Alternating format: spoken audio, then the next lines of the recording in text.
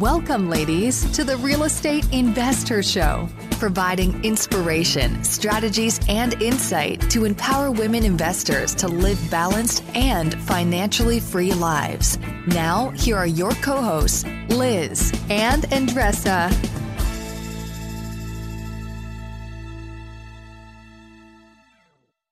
So on today's episode, we have Megan Lamke. She's from Minnesota and one of our great meetup leaders out there.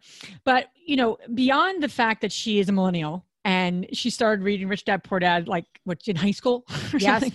High school. She goes into some great insight around how her and her husband, very young in age, were able to pay down $500,000 in debt. So I'm just going to leave it at that. We go into a lot of specifics around that.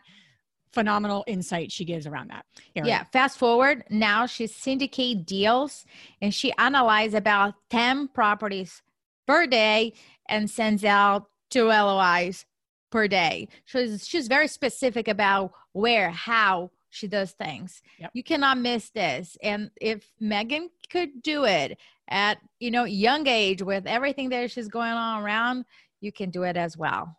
This is a must for you. You're trying to close on your next rental, so why is your insurance company dragging its feet? With long lead times and never-ending paper forms, it's no wonder it takes forever to finally get a policy. Modern investors deserve better. They deserve Steadily.com. At Steadily.com, you'll get fast, affordable landlord insurance available online 24/7 in just a few clicks. You can even get next-day coverage, which takes just minutes, by the way, to obtain. And you can do it all from your phone. Steadily was founded by landlords who created insurance products tailored to the unique needs of this industry. It's their sole focus, and that's why landlords nationwide consistently rate them 4.8 out of 5 stars. So whether you've got a single-family, short-term, or multifamily portfolio, Steadily.com can secure the best coverage at the best price to protect your properties. Discover how Steadily can save you both time and money on your rental property insurance. Visit Steadily.com for a commitment-free quote tailored to your needs today. TurboTax experts make all your moves count, filing with 100% accuracy and getting your max refund guaranteed. So, whether you started a podcast, side hustled your way to some extra income, flipped a house, or finally bought your first rental property, your moves made a big difference in your life last year. Now it's time to make the most of your moves. Switch to TurboTax and make your moves count. See guarantee details at TurboTax.com/guarantees. TurboTax.com/guarantees. Experts only available with TurboTax Live. Welcome back, ladies. This is Liz. And this is Andressa. Welcome back to the Real Estate Investor Show, where we have a weekly podcast where we are interviewing some amazing women up to some amazing things in their lives, in real estate investing and all those good things. So Megan Lamke is with us this week. So welcome to the show. Hi, thanks so much for having me. Yeah, she's from Minnesota, and we're going to get into her really neat story. There's a lot of different aspects we're going to go here. And Megan is one of our amazing, I'm using the word amazing a lot, but I just use one word and I'll just say it like 19 times this podcast. But Megan's one of our wonderful meetup leaders in Minnesota. So if you're local to the Minnesota area, you have to check out her meetup. We'll put it in the show notes. She's amazing and just what she's up to. So you have to go out and connect with her there. Great. Before we go to you and your, just what you're up to and how you have created the financial, independence in your life. We always like to connect with our audience and, see what's up. So Miss Andressa, what is going on before we launch in today's interview? What's happening, right? Yeah. What's going on? So I listened to, several audiobooks at the same time and podcasts and all that. So sometimes I don't know where I get that information that I am talking about. So it's clearly somewhere else source. But I want to talk about mistakes. So sometimes on our community, we have questions about like, okay, how can I avoid mistakes, or how can I I don't feel good when I make a mistake. And I saw this conversation around embracing the mistake. I'm not saying go waste $1 million over and over again on the same mistake. It's not what I'm saying. But what I'm saying is that mistake is very connected with experience. And if we think about our, really the biggest lessons, it was related to a mistake or something very deep that really connect us and made an impact. So when getting into a new venture, looking to flip a house for the first time or syndication, absolutely talk to people that already did what you're looking to do so you can jump. But don't mistake that you're not going to make any mistake just because of that. You're going to make mistakes throughout your journey. There are just going to be different mistakes, different things that you're going to learn from it. So instead of fearing it or worrying about not making one, so have the support around you, but embrace when it happens. Because if you're not making any mistake, if you feel that everything, oh, I got this 100% of the time, you're really not growing as an investor. You're really not growing as, a company in general. So I just wanted to share with you guys this perspective about looking at a mistake as actually an opportunity to grow. Yeah, I love it. And you're right though. As you grow in this business, I mean, I've been doing this for 15 years. You just make new mistakes, right? And it's like, you don't get to the point where you just don't make any, hopefully not the same ones. And if you are, then you haven't learned the lesson, but yeah, true. Great insight. Yeah. Great insight. So I think it was from Damon from Shark Tank that he said that he closed FUBU 5 or 6 times. The first time was a logistic mistake. And then the second time was marketing. But then when you close the third time, you're not making a logistic nor marketing mistake. It's something else. And then by the 6th or 7th time that he tried something different, all those mistakes that he made prior help him to really launch. Get it right. Yeah. Wow. Right. Very cool. Good lesson. Not always easy, but good point. Yeah. So without further ado, Megan, let's jump into you and your story. And we always like to ask the ladies that we interview, what propelled you to get involved in real estate investing? Yeah, great question. So I am a millennial, and I had the pleasure of reading Rich Dad Poor Dad and Cash Flow Quadrant when I was in high school. So that really planted the seed of how do we create a lifestyle that's our own and have that time and financial freedom. Another thing that happened when I was younger is my parents actually went through bankruptcy. And so that kind of gave me a mindset of, okay, I want to avoid that. How do I make sure that I'm financially free, and how do I build a lifestyle around that? And so fast forward, just kept learning and found some other great resources like the Dave Ramsey Financial Peace University program, and just hustled. That's awesome. Quick question for you though. So you say you read Rich Dad Poor Dad in high school and Cash Flow Quadrant as well. I think it should be mandatory. I agree. I think it should be part of every high school curriculum that you should. Was that your teacher or your parents? Who introduced you to it? Yeah. So in high school, I was involved in 2 groups. One of them was DECA for marketing and sales, and the other one was called Business Professionals of America. Both did business level competitions.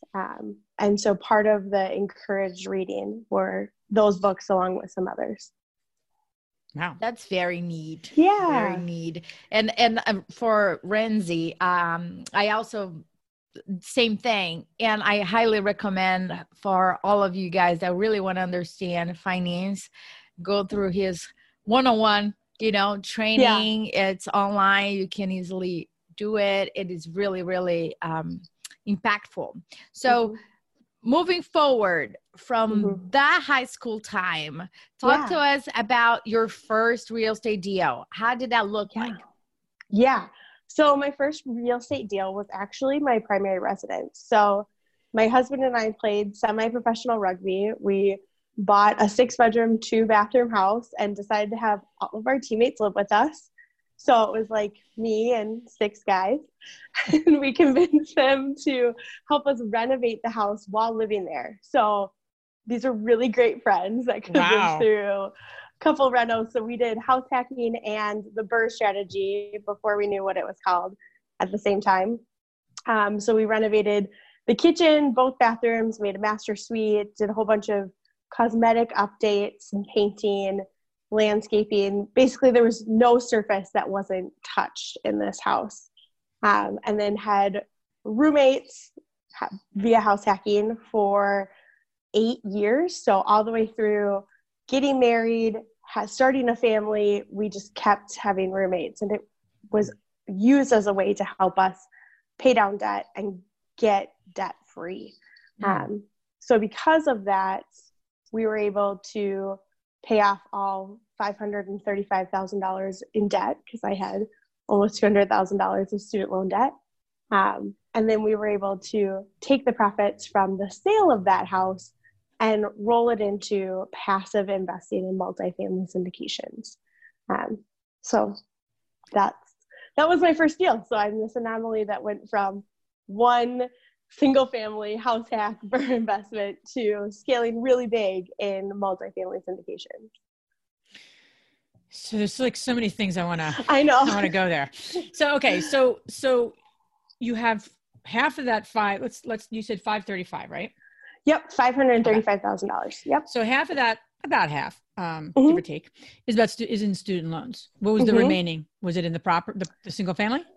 Yep. So it was the single family home, the home equity line of credit. We paid off all of our cars, credit cards. Yeah, all of it. So you had this list. You want to go debt free, or not list. You have this goal, and then you do your first house hack. You have the team, the professional rugby team, helping you do the renovations, which is brilliant. You know, did you have anything in writing with them, or do you just like, hey, to live here, this is what you're going to do? We exchange for beers. Yeah, I'm curious. Like, that's a really interesting strategy. How did you navigate that? Lease agreements, because we wanted to just make sure that there was that level of commitment and expectation. Rent was really cheap, so that was their incentive to stay, right, and help out. And okay, so you have this debt, you go after it by, so how did you get, so the 535 came where? Just by selling that first house hack? So the 535,000 was all of our debt combined. Yep. Right. And so we made about $274,000 when we sold the house. Got it. And that went to further deals, or went into that 535 debt? That went into further multifamily syndications, because we had already paid off all of the debt. How did you pay off the debt? So from collecting all of the income, I worked 4, sometimes 5 jobs at a time. Gotcha. So so it wasn't just the house hack; it was multiple pieces. Yeah. Okay, so 4 or 5 jobs. Yeah. 8 years. Yeah.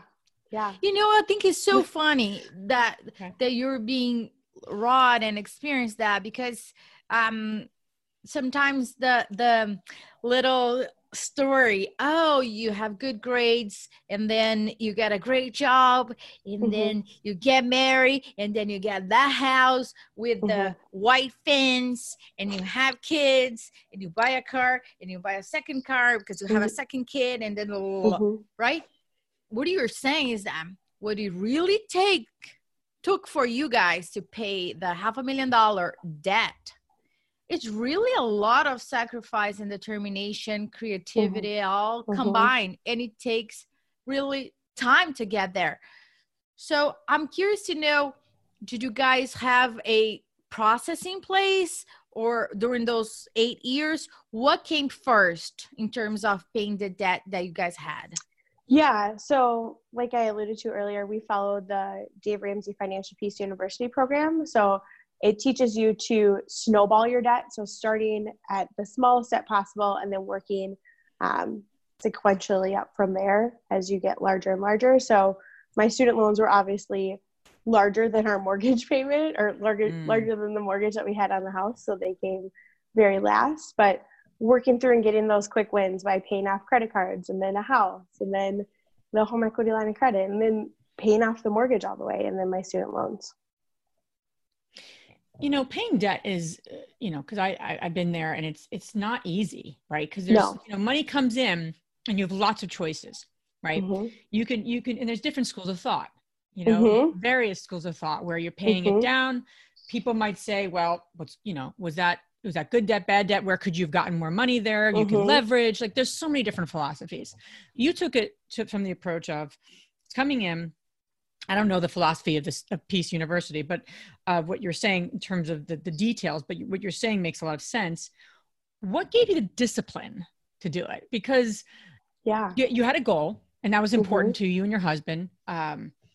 You had a greater goal of getting into larger real estate projects. You had a goal, it sounds like, to leave your corporate job. Yeah. So I'm just curious. I mean, you know, because that takes not just like one day discipline, like, I'm not going to get the latte today, or, you know, like we're not going to go on the vacation. That's like easy decisions. Like what you're saying is that's a consistent decision you had to make every time money came in, and to follow that. And then get to $500,000, right? That's not like chump change. It's like, do that in a whim. What drove you to give you both that discipline? And you're younger. So it's like, you could have said, we got all the time we want, but you didn't. Right. So I'm curious. I'm curious to understand that. Yeah. So a big part of it was growing up and watching my parents lose their home through bankruptcy, and knowing that I never wanted that to happen when I got married and started a family. Love my parents very much. They are doing very well financially now, but it leaves an impact on you when you're, 12 years old. And so that drive, and then when my husband and I went through our marriage prep class, one of the things that we did was visualize what we wanted our life to look like together. And what that meant was we wanted to get out of debt and never have to have personal debt again. So business debt is fine, but personal debt, there's so many more options that are available to you. And I personally feel like I was made to do something more than just sit in a cube for 40 hours a day, making someone else, or 40 hours a week, making someone else rich. And so just that bigger calling or sense of vocation on my life kind of kept me going. What is this prep course that you guys took? Yeah. So we went through a marriage prep course. So, I'm loving Minnesota. Yeah. For different reasons.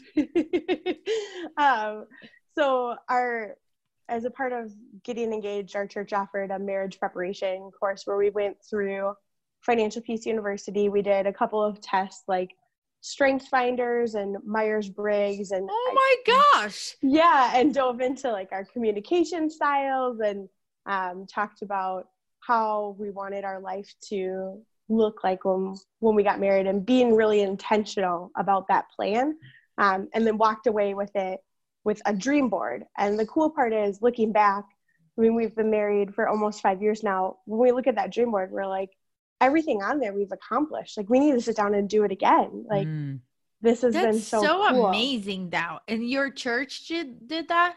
Yeah. Wow, that is so amazing. And I think that, when Liz and I talk to some folks that are starting different types of partnerships, we always kind of like, okay, what's your personality? Test. Did you do Strength Finders or any other personality? Where are you financially?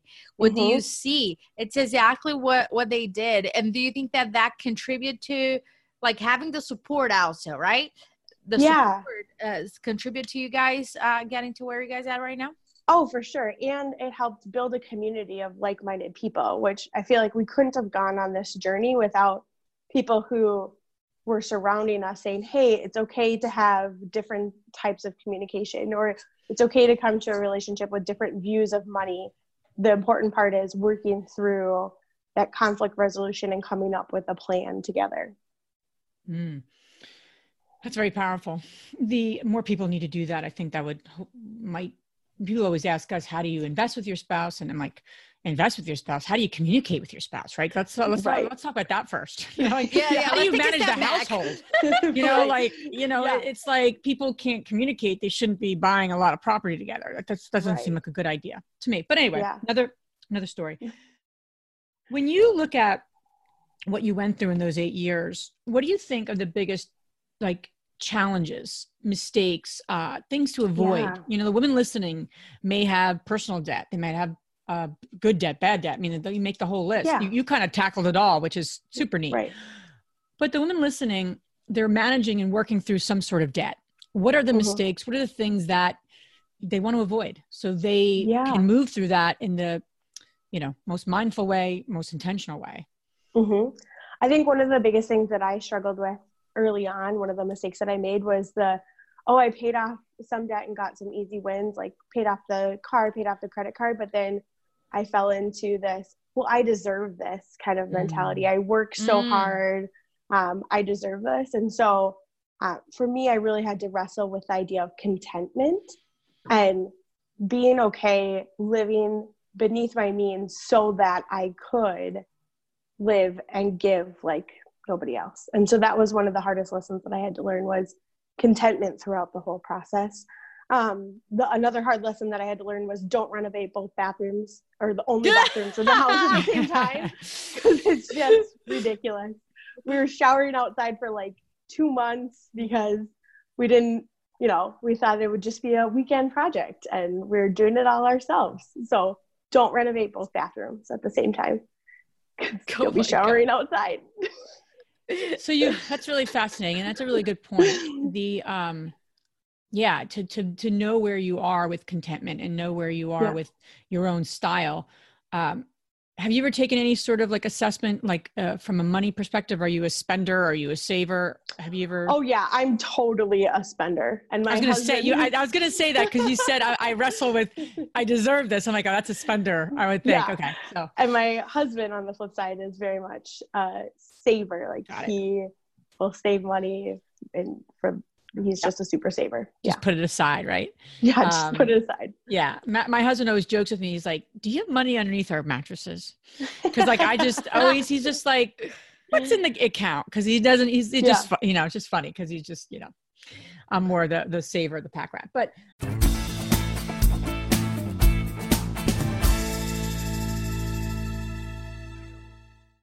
always find what you love and love what you find at Total Wine & More. With so many great bottles to choose from at the lowest price, it's easy to find your favorite Cabernet, Chardonnay, or maybe you're more of a whiskey drinker. Well, one of their single barrel bourbons is sure to please. With a little help from one of their friendly guides, find the perfect bottle that's just right for you. Hosting friends or family and don't have time to shop in store? Well, that's no problem, because Total Wine & More makes it easy to get everything you need for any occasion with curbside pickup and delivery. But you know what the best thing about shopping at Total Wine & More is? That every bottle comes with the confidence of knowing you just found something amazing. With the lowest prices for over 30 years, find what you love and love what you find only at Total Wine & More. Visit TotalWine.com to learn more. That's TotalWine.com. Curbside pickup and delivery available in most areas. Spirits not sold in Virginia and North Carolina. Drink responsibly. B21. So now we transition. So you pay off $500,000, which is for any age remarkable. Mm-hmm. You house hack. You do the single family reno, which is an intense process, right? Mm-hmm. Andressa knows very well. It's not the easy thing to do, especially if you're living in the property. Mm-hmm. And then you kind of pivot, right, to multifamily. So walk us through that, because I think it's a common theme with women who have experience in one area of investing, and now they are like, hold on, there's got to be some simpler way. So walk us through that. How did you make that transition? What worked for you to get into? So I know we were talking, right, on one of the calls, right? And brokers, right? Just dealing with brokers, because you had an 18 unit that you guys got under contract that you own now. So walk us through that a little bit. So there were a lot of questions right there, so I'm going to unpack them. I know. I just totally asked you, like, I'm a great interviewer, aren't I? I asked you like 25 questions, pick one, and we'll go with it. So how I got started, I started with the end in mind. So knowing that I wanted to leave my corporate marketing and executive salary, the fastest way I could get there was passively investing in multifamily real estate. So I knew at the end of the day, if I left my corporate job, we needed to have money for daycare. Like, plain and simple, we just needed money, a check coming in every month to pay for daycare, and I could go do whatever. And so I went to Minria events when I was super pregnant, working all of these jobs, and I stood out like a sore thumb and ran into other men who were syndicating, and they're like, yeah, you should syndicate. Like, what are you doing? And so got on all of these distribution lists and rode along for a lot of deals, got to see kind of behind the scenes of what was happening as a general partner, and really built some great relationships with some local syndicators. And then they introduced me to other bigger players in the market and just picked one of the opportunities to invest with them. So we're invested in 360 units in Florida. And so that pays for daycare now. And that was enough for me to leave my corporate job, and then fast forward, kept networking, and got an 18 unit under contract in an opportunity zone in Duluth. And we just closed on that in December of this year. So from leaving my corporate job in April to December, I mean, it's been a wild ride. To say the least, right? To say the least, yeah. I don't do anything slow. Well, and that's what I was going to ask you. So some people might be in this business. I remember very, very vividly when I started investing on my education first. I went to Rich Dad Poor Dad courses, and there was this gentleman that he stood up. We went around and just saying the experiences just to know each other. And this gentleman stood up and he said, well, I've been, getting ready and studying and getting all the information that I need. It's been 2 years. And then I'm almost ready to pull the trigger. And then I was like, I will shoot myself in my head if I had to stand up and say, yeah, being just, getting ready to get ready for 2 years. On the flip side, we also know like growing too fast, too quick is also a risk. So I'm curious to know, what did you put in place, systems and teams that you put in place to really get you and your investors to a place where it's comfortable for everybody? Yeah, great question. So the systems and teams that I put in place were finding people that were more experienced and smarter than myself in this space. So finding a really, really great property manager that has a lot of automation put into place so that we're not, collecting cash for rent or hounding people to pay rent on time. It's just automatically debited or automatically put on a credit card for them.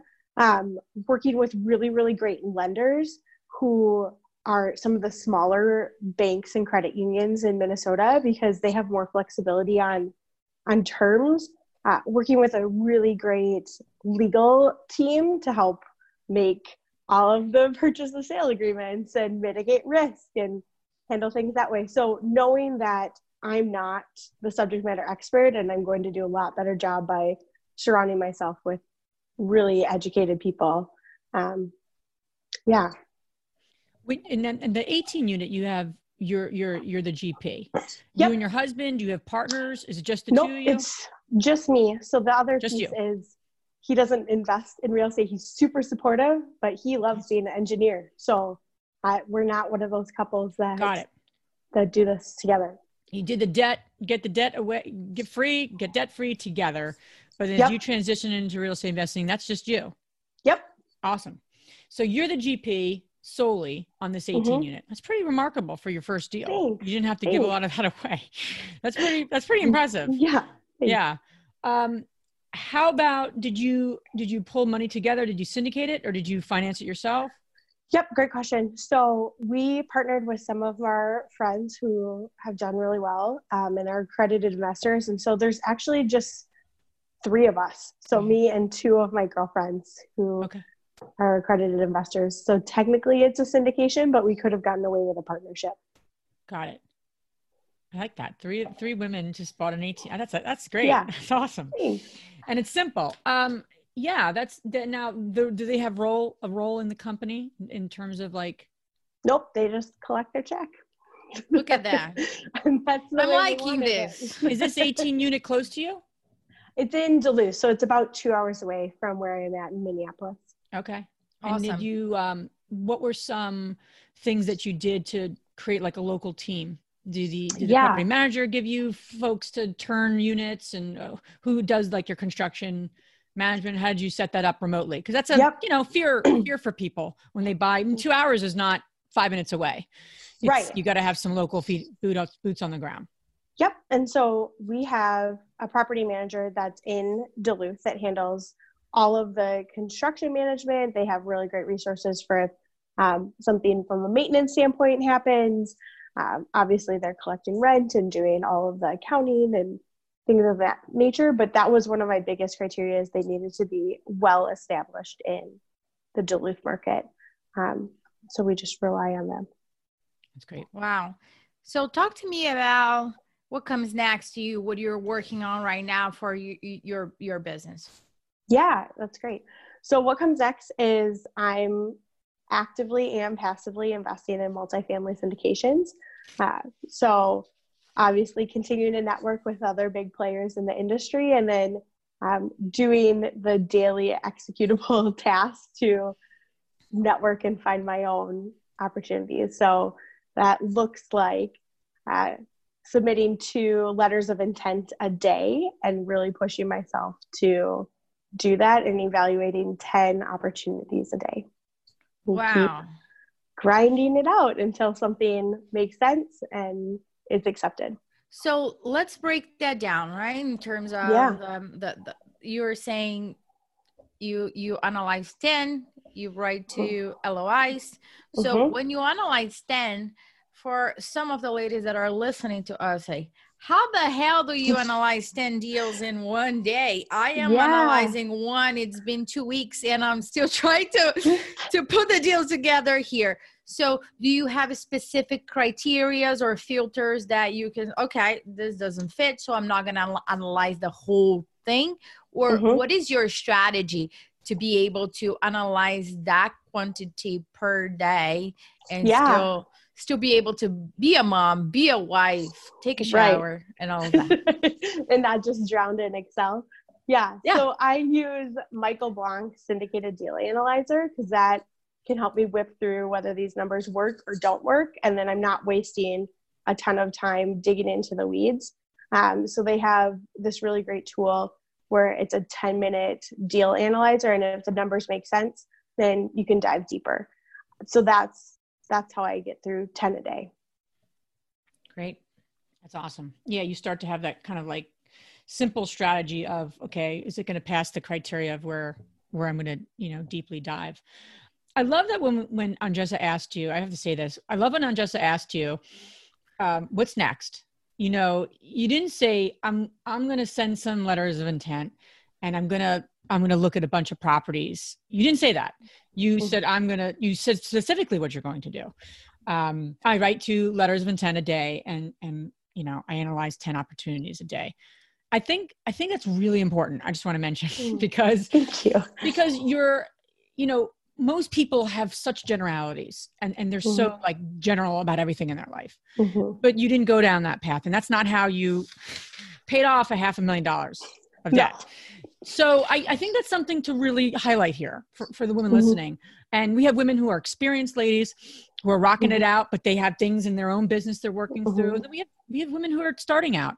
It's a good lesson for all of us because we need to be specific and we need to know what we're going after so that we can focus on those things and everything else is just noise.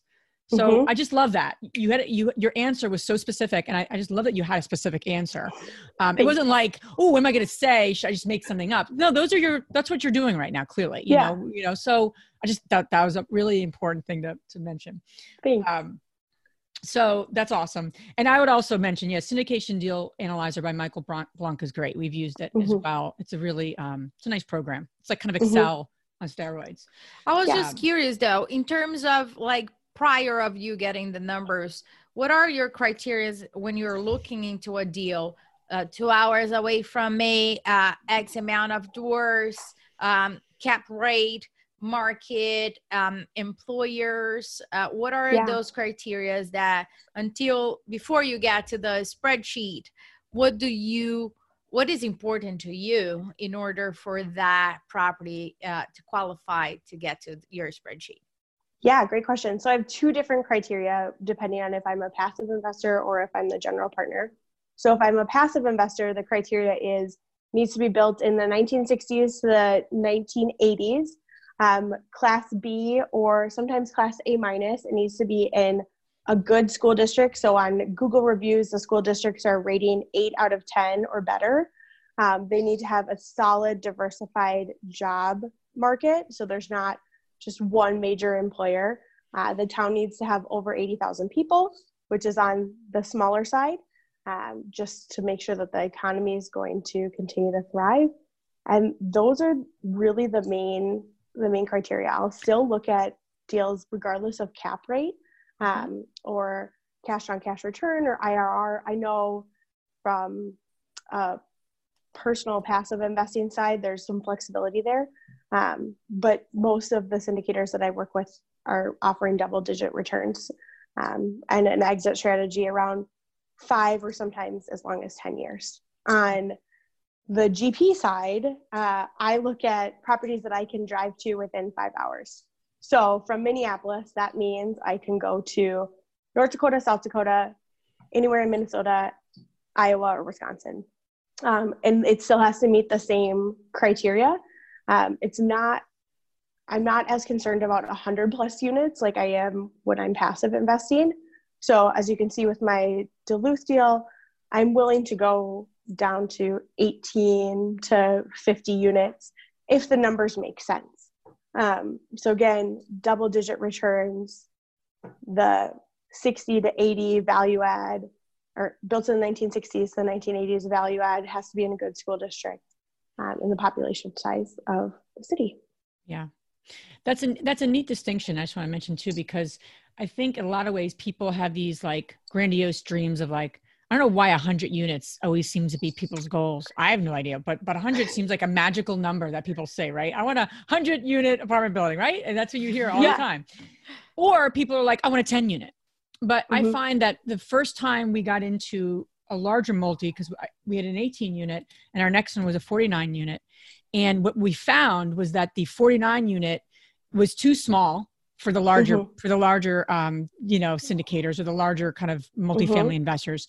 And it was too big for the folks that were going after like the 10 units, the 12 units. So it was like almost like a no, and it's also something, do you have a local manager? Are you managing it? It's still like it's like in a little bit of like a gray area, but it's an opportunity because not as many people are kind of going after that interesting like segue around 50 units.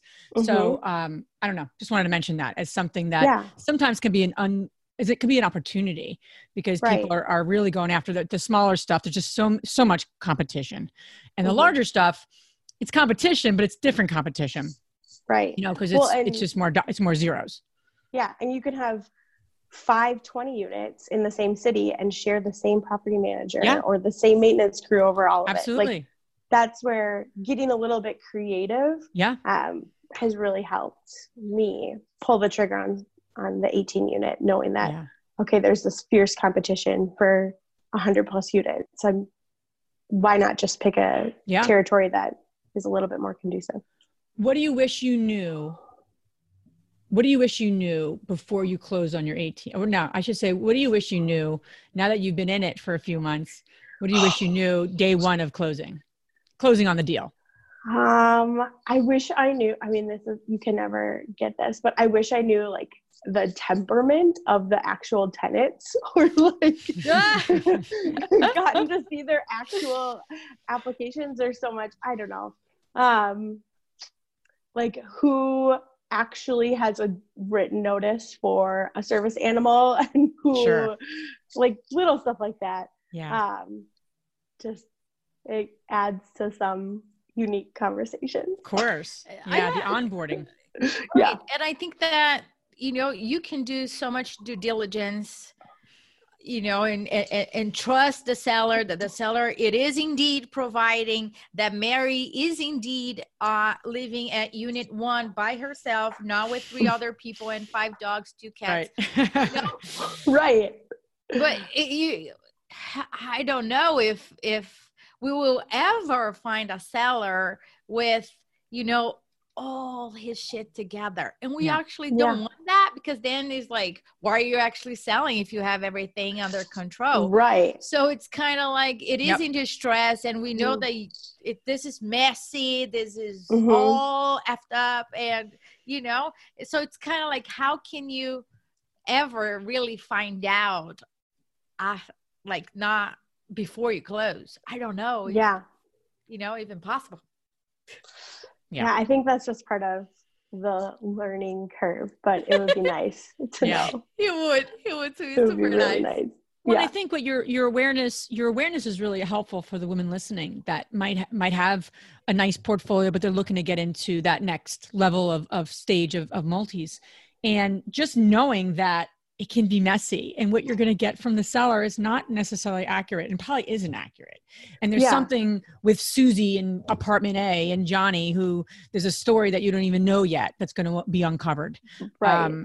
So I think that awareness is really helpful for people to know, because it's, you don't know that until you're in it. You're like, what? Hold on. Yeah. And even if you know things, like with this deal specifically, a lot of my mentors or experienced advisors in the space kept telling me, Megan, get the actual financials before you do anything, like before you spend money out of pocket. And I was like, it's okay. Like, I trust this person. Let's pay for an appraisal. Let's pay to get the PSA written up. And so then I got the actual deposits and bank statements and like, where's all your money, dude?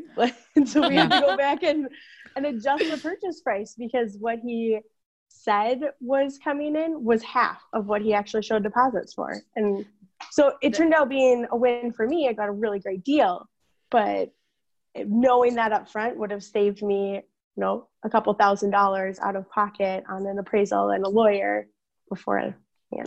One question for you too on the mentorship. Were these people that literally just gave their time at gratis? Did you give them a slice of something, a slice of the deal? I'm curious how you kind of arranged all that to get mentors.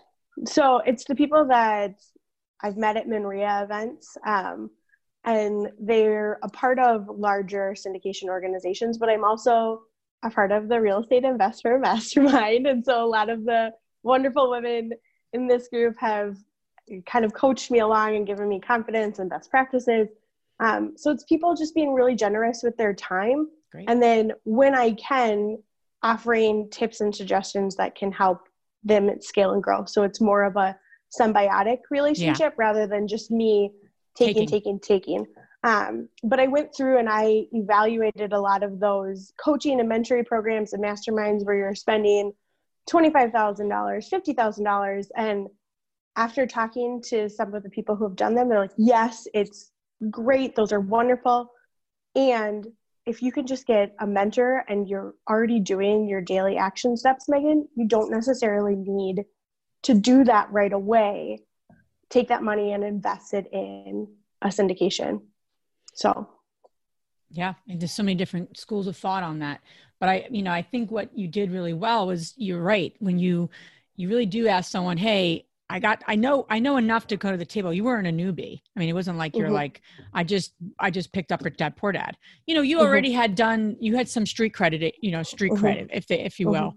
And you were taking action and you're for real. I mean, you know your numbers, you know what you want. And you just paid down $500,000 in debt. Yeah. You're someone who people would want to mentor. You know what I mean? Like, so when I say that, I mean, when the women listening, it's like, you need to set yourself up for people to want to mentor you. In other words, like, and to have that symbiotic relationship and say, hey, I just, I have a question. Where can I support someone else? And that is what, kind of like a purest sense of mentorship is, but, we've been talking to a lot of women, and more women want mentorship, want that organized support. And, we have a lot of things coming down the pike to give that, because it's, it's needed, and, no one's providing it right now in a community aspect, which is what, we're up to here. So stay tuned, ladies, little plug there.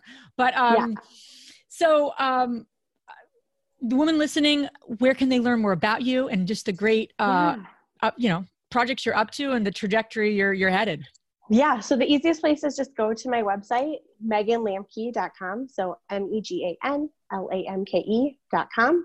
And then if you're a mom, feel free to follow me on Instagram. If you're a passive investor, feel free to reach out to me via LinkedIn. And that's basically it. Awesome. And all this information you guys can find on our show notes. And we're going to transition to our fabulous 3 questions now. The first one is, what's the most transformational book you have ever read? There are so many. I think one of the most transformational books that I've read is called The Challenger Salesperson by Matthew Dixon. So it talks about there's more than one different way to approach the sale of something. And obviously real estate, you're either selling yourself to investors or you're trying to promote a project. So just knowing what type of person you are when you approach sales and then how to use that to your benefit. Very cool. What's the most powerful routine, Megan, that you do to create a financially free and balanced life? Great question.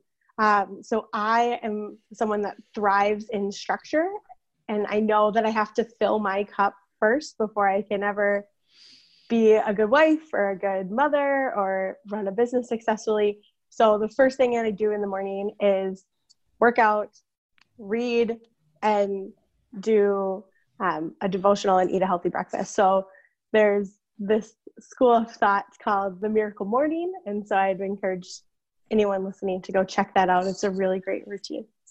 Awesome. And the last question is, which women, famous or not, has inspired you the most? Well, both of you. Oh, you're sweet. Seriously, like your stories have just like broken through a lot of the glass ceiling that I felt like I kept running into of, wow, are there only men in this industry? Am I completely crazy to be a woman that wants to spend time with my family and still invest in real estate? So obviously the two of you, that a lot of philanthropic women out there too, but yeah. You're Awesome. sweet. We'll pay you later for that.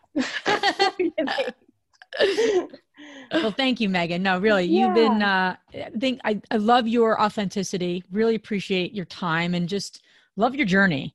And it's super inspiring. It's been super inspiring to me, and I'm sure Andressa too. So and all the women listening. So thank you for being on. Yeah. Thank you guys so much for having me. Thank you. See you soon on our next mastermind. Okay. Sounds great. Bye. If you enjoyed this podcast and want to receive updates on our next interviews, go to our website, therealestateinvestor.com. There, you can subscribe to our show, become part of our investor community, and get updates on upcoming episodes. If you like our show, please share it with other women who would benefit. And don't forget to leave us a rating on iTunes. We'd really appreciate it. And as always, we encourage you to take one action as a result of today's show and put it into motion so you can live both a financially free and balanced life. Thanks for spending time with us. Ciao.